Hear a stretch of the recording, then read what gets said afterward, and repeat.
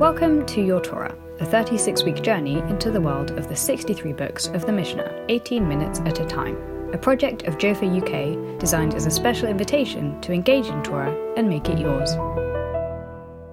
This episode of Your Torah is sponsored by Yeshivat Maharat, the first institution to ordain women as Orthodox clergy, and where Jofa UK's founder, Dina Brower, is one of 28 students. This June, she will be joining the 19 women already ordained and working in the field of Jewish communal leadership. Welcome to Jofa UK's Your Torah podcast project. My name is Rabba Dr. Carmella Abraham. In addition to receiving my smicha from Yeshivat Maharat, I am also an internist, having done my residency training at the Mount Sinai Hospital in New York City. Thank you for joining me today to discuss Tractate Oholot, masekhet Ohalot.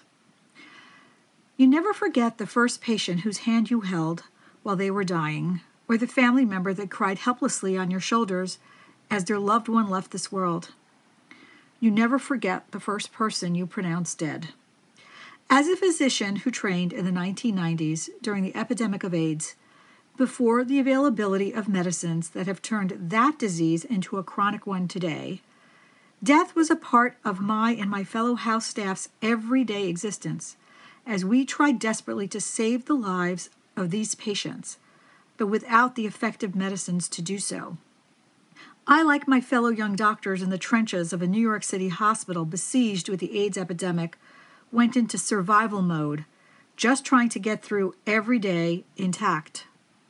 Looking back, I realize we experienced what psychologists called disenfranchised grief at work, wherein emotions and feelings were discounted, discouraged, and disallowed in the workplace. We young doctors, in the face of this epidemic that killed scores of young people our age, had no place to process the multiple losses we were encountering on a daily basis.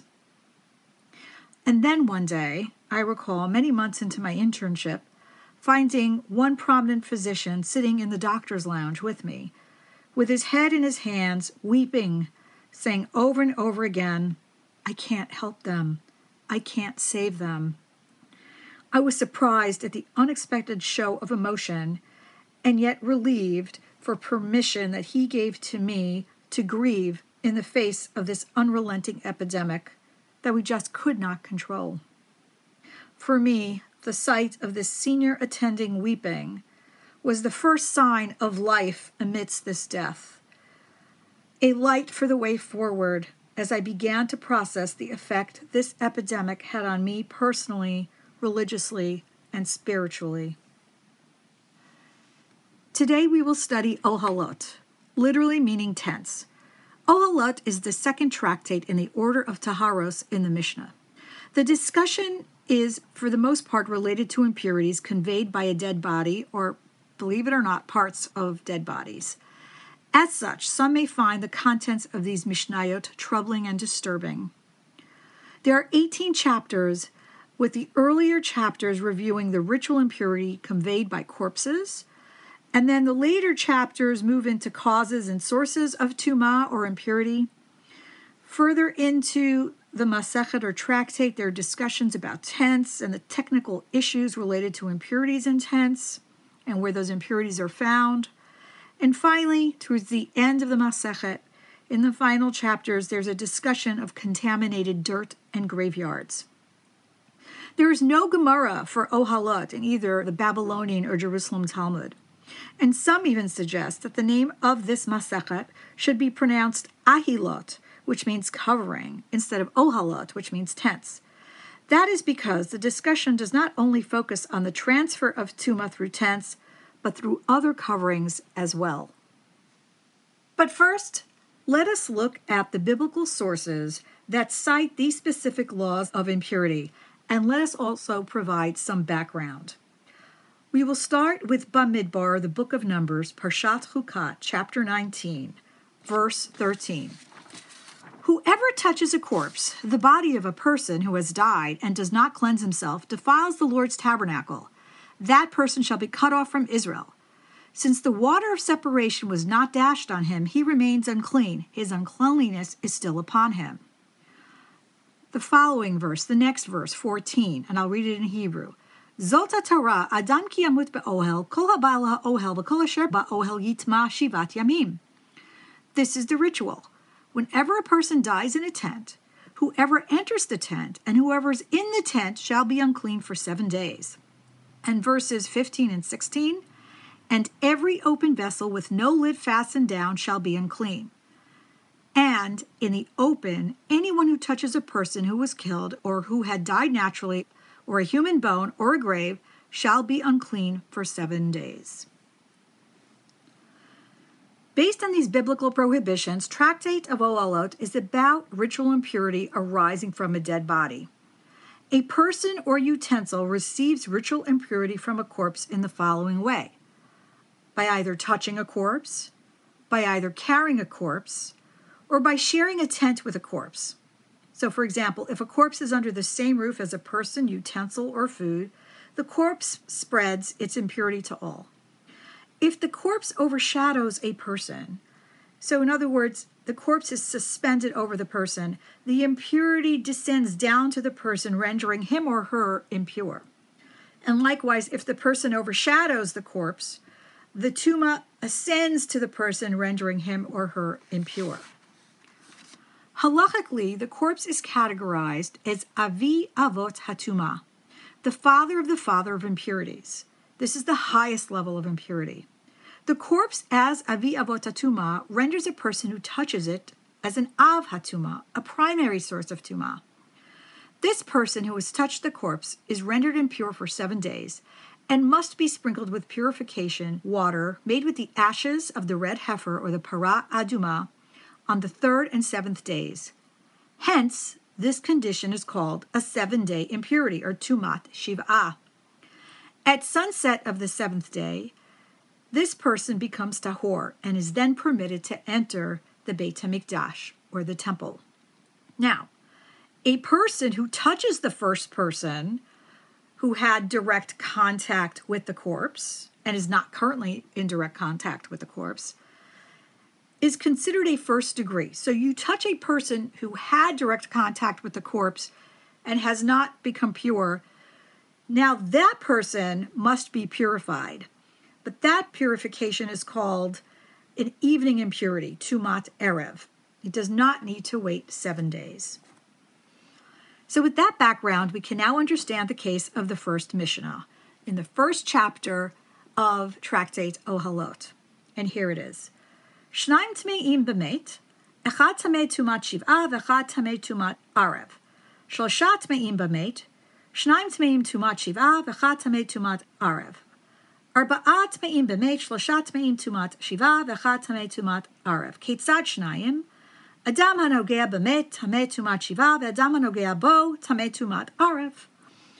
If 2 people become impure from a corpse, one becomes impure for 7 days, and one becomes impure until the evening. Now, this Mishnah is going to digress to 2 other cases that it will explain in Mishnah 2 and Mishnah 3, and then return back to this first case and explain it. So here it goes. If 3 people become impure for a corpse, 2 become impure for 7 days, and 1 becomes impure until evening.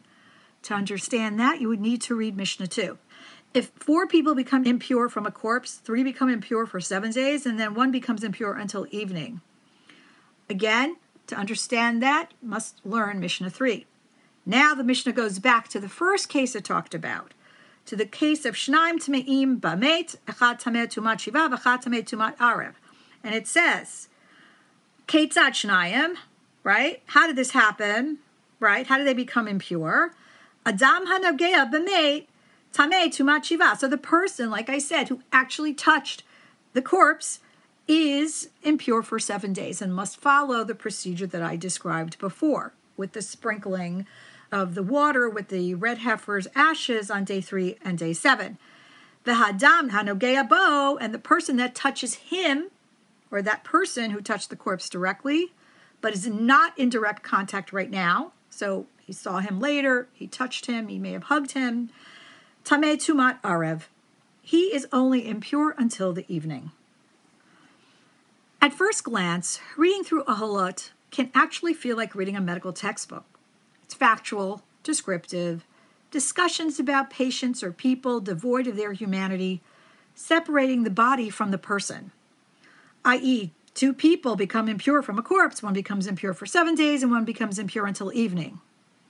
But let's take a deeper dive and ask questions of our Mishnah and try to understand the context and thus the definitions of Tumah and Taharah, impurity and purity. When you think about it, compared to the times of the Talmud, we live at a period when we're really divorced from death, where people typically die in hospitals or in palliative care centers. Of course, that is changing, with more and more people choosing to die at home through hospice care. But at the times of the Talmud, where life expectancies were shorter, death was a common experience, and most likely occurred in your ohel, in your home. I imagine that the people that are impure in our Mishnah's case are the loved ones, the close family and friends of the person that died, that surrounded his or her bedside. They all now experience a change in their status of their personal selves after that person dies. The Mishnah identifies them as either acquiring a higher form of Tumah if they've touched the corpse that needs 7 days before they can be purified, or having contact that requires a shorter course of purification. Perhaps they touched the person who was in contact with the dead body, perhaps hugging them and providing them comfort. Each person, each case, though, would require a ritual procedure to bring them back to the state of purity. But what does Tumah and Taharah really mean? Rav Avi Weiss, co-founder of Yeshivat Maharat and founder of the Hebrew Institute of Riverdale, asks us to reconsider the ideas of Tumah and Taharah in an article he authored entitled The Meaning of Tumah. He quotes Rav Aaron Soloveitchik, and he writes that Taharah means that which is everlasting and never deteriorates. Tumah, then, is the antithesis of Taharah, which stands for mortality or finitude, that which withers away.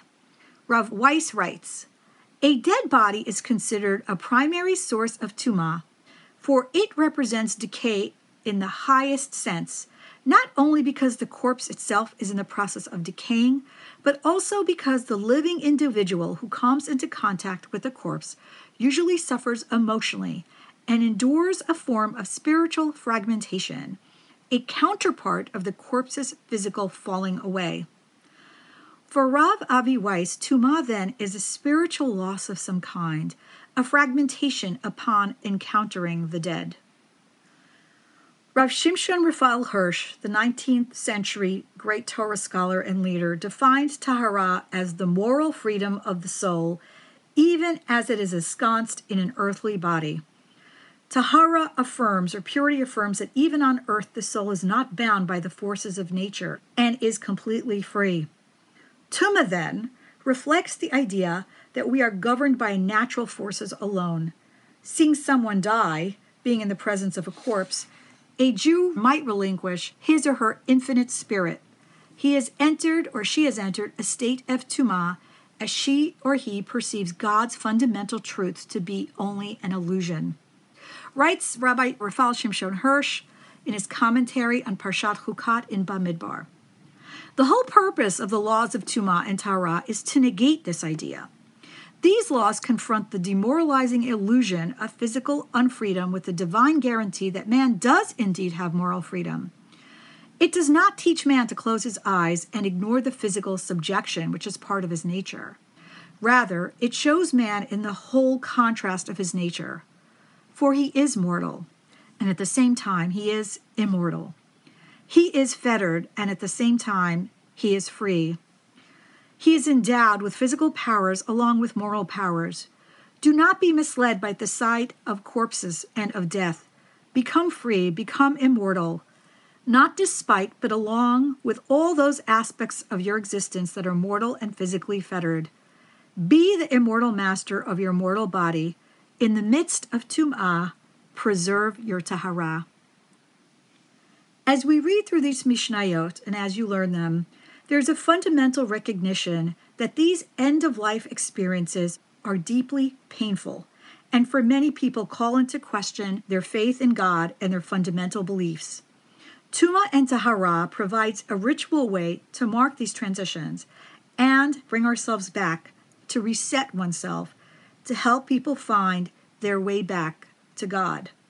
Tumah and Taharah reflect the fact, as the 11th century Rabbi Bachaya ben Pekudei states, life and death dwells together, clings together, and cannot be separated. So I ask that while you read through these Mishnayot, you see the life behind these halachas, the opportunities to reset oneself, the Taharah behind the Tumah. I want to finish with a story.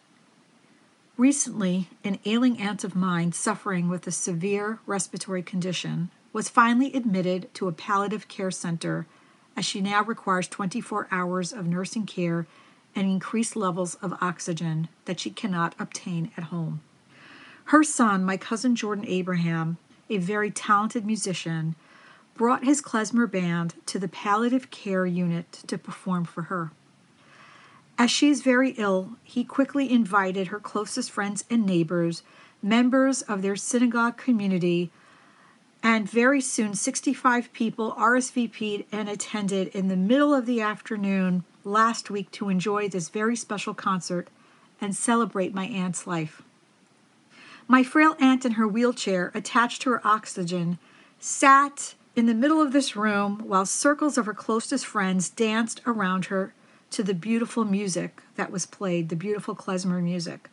My cousin Jordan jumped into the middle of the circle with his accordion to address his very ill mom and to thank her for all she had done for him. And this is what he said. He said, klezmer music is bittersweet because it represents life, happy and sad. All the Jewish scales sit with dark and light, side by side always. And here in this building, it means more to me than it ever has before in this palliative care unit. As we sit here and thank my mother for everything she has done for me and for all of us, I want you to sing with me. And they all sang together, including my aunt, a nigun, a beautiful Jewish melody. So is the same with Oholot. It brings into sharp relief Tumah and Taharah. Taharah, the idea of that which is everlasting, of feeling morally free. With Tumah, the idea that one can be spiritually fragmented and subject to physical forces. Life with death and death with life. And how a sacred ritual of purification helped Jews so long ago transition from heartache to hope. Thank you so much.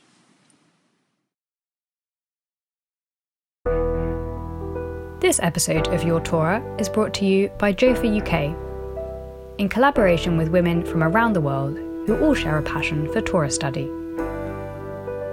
If you are enjoying Your Torah, consider sponsoring an episode. Find out more by visiting ukjofa.org. Join the conversation on social media using the hashtag YourTorah.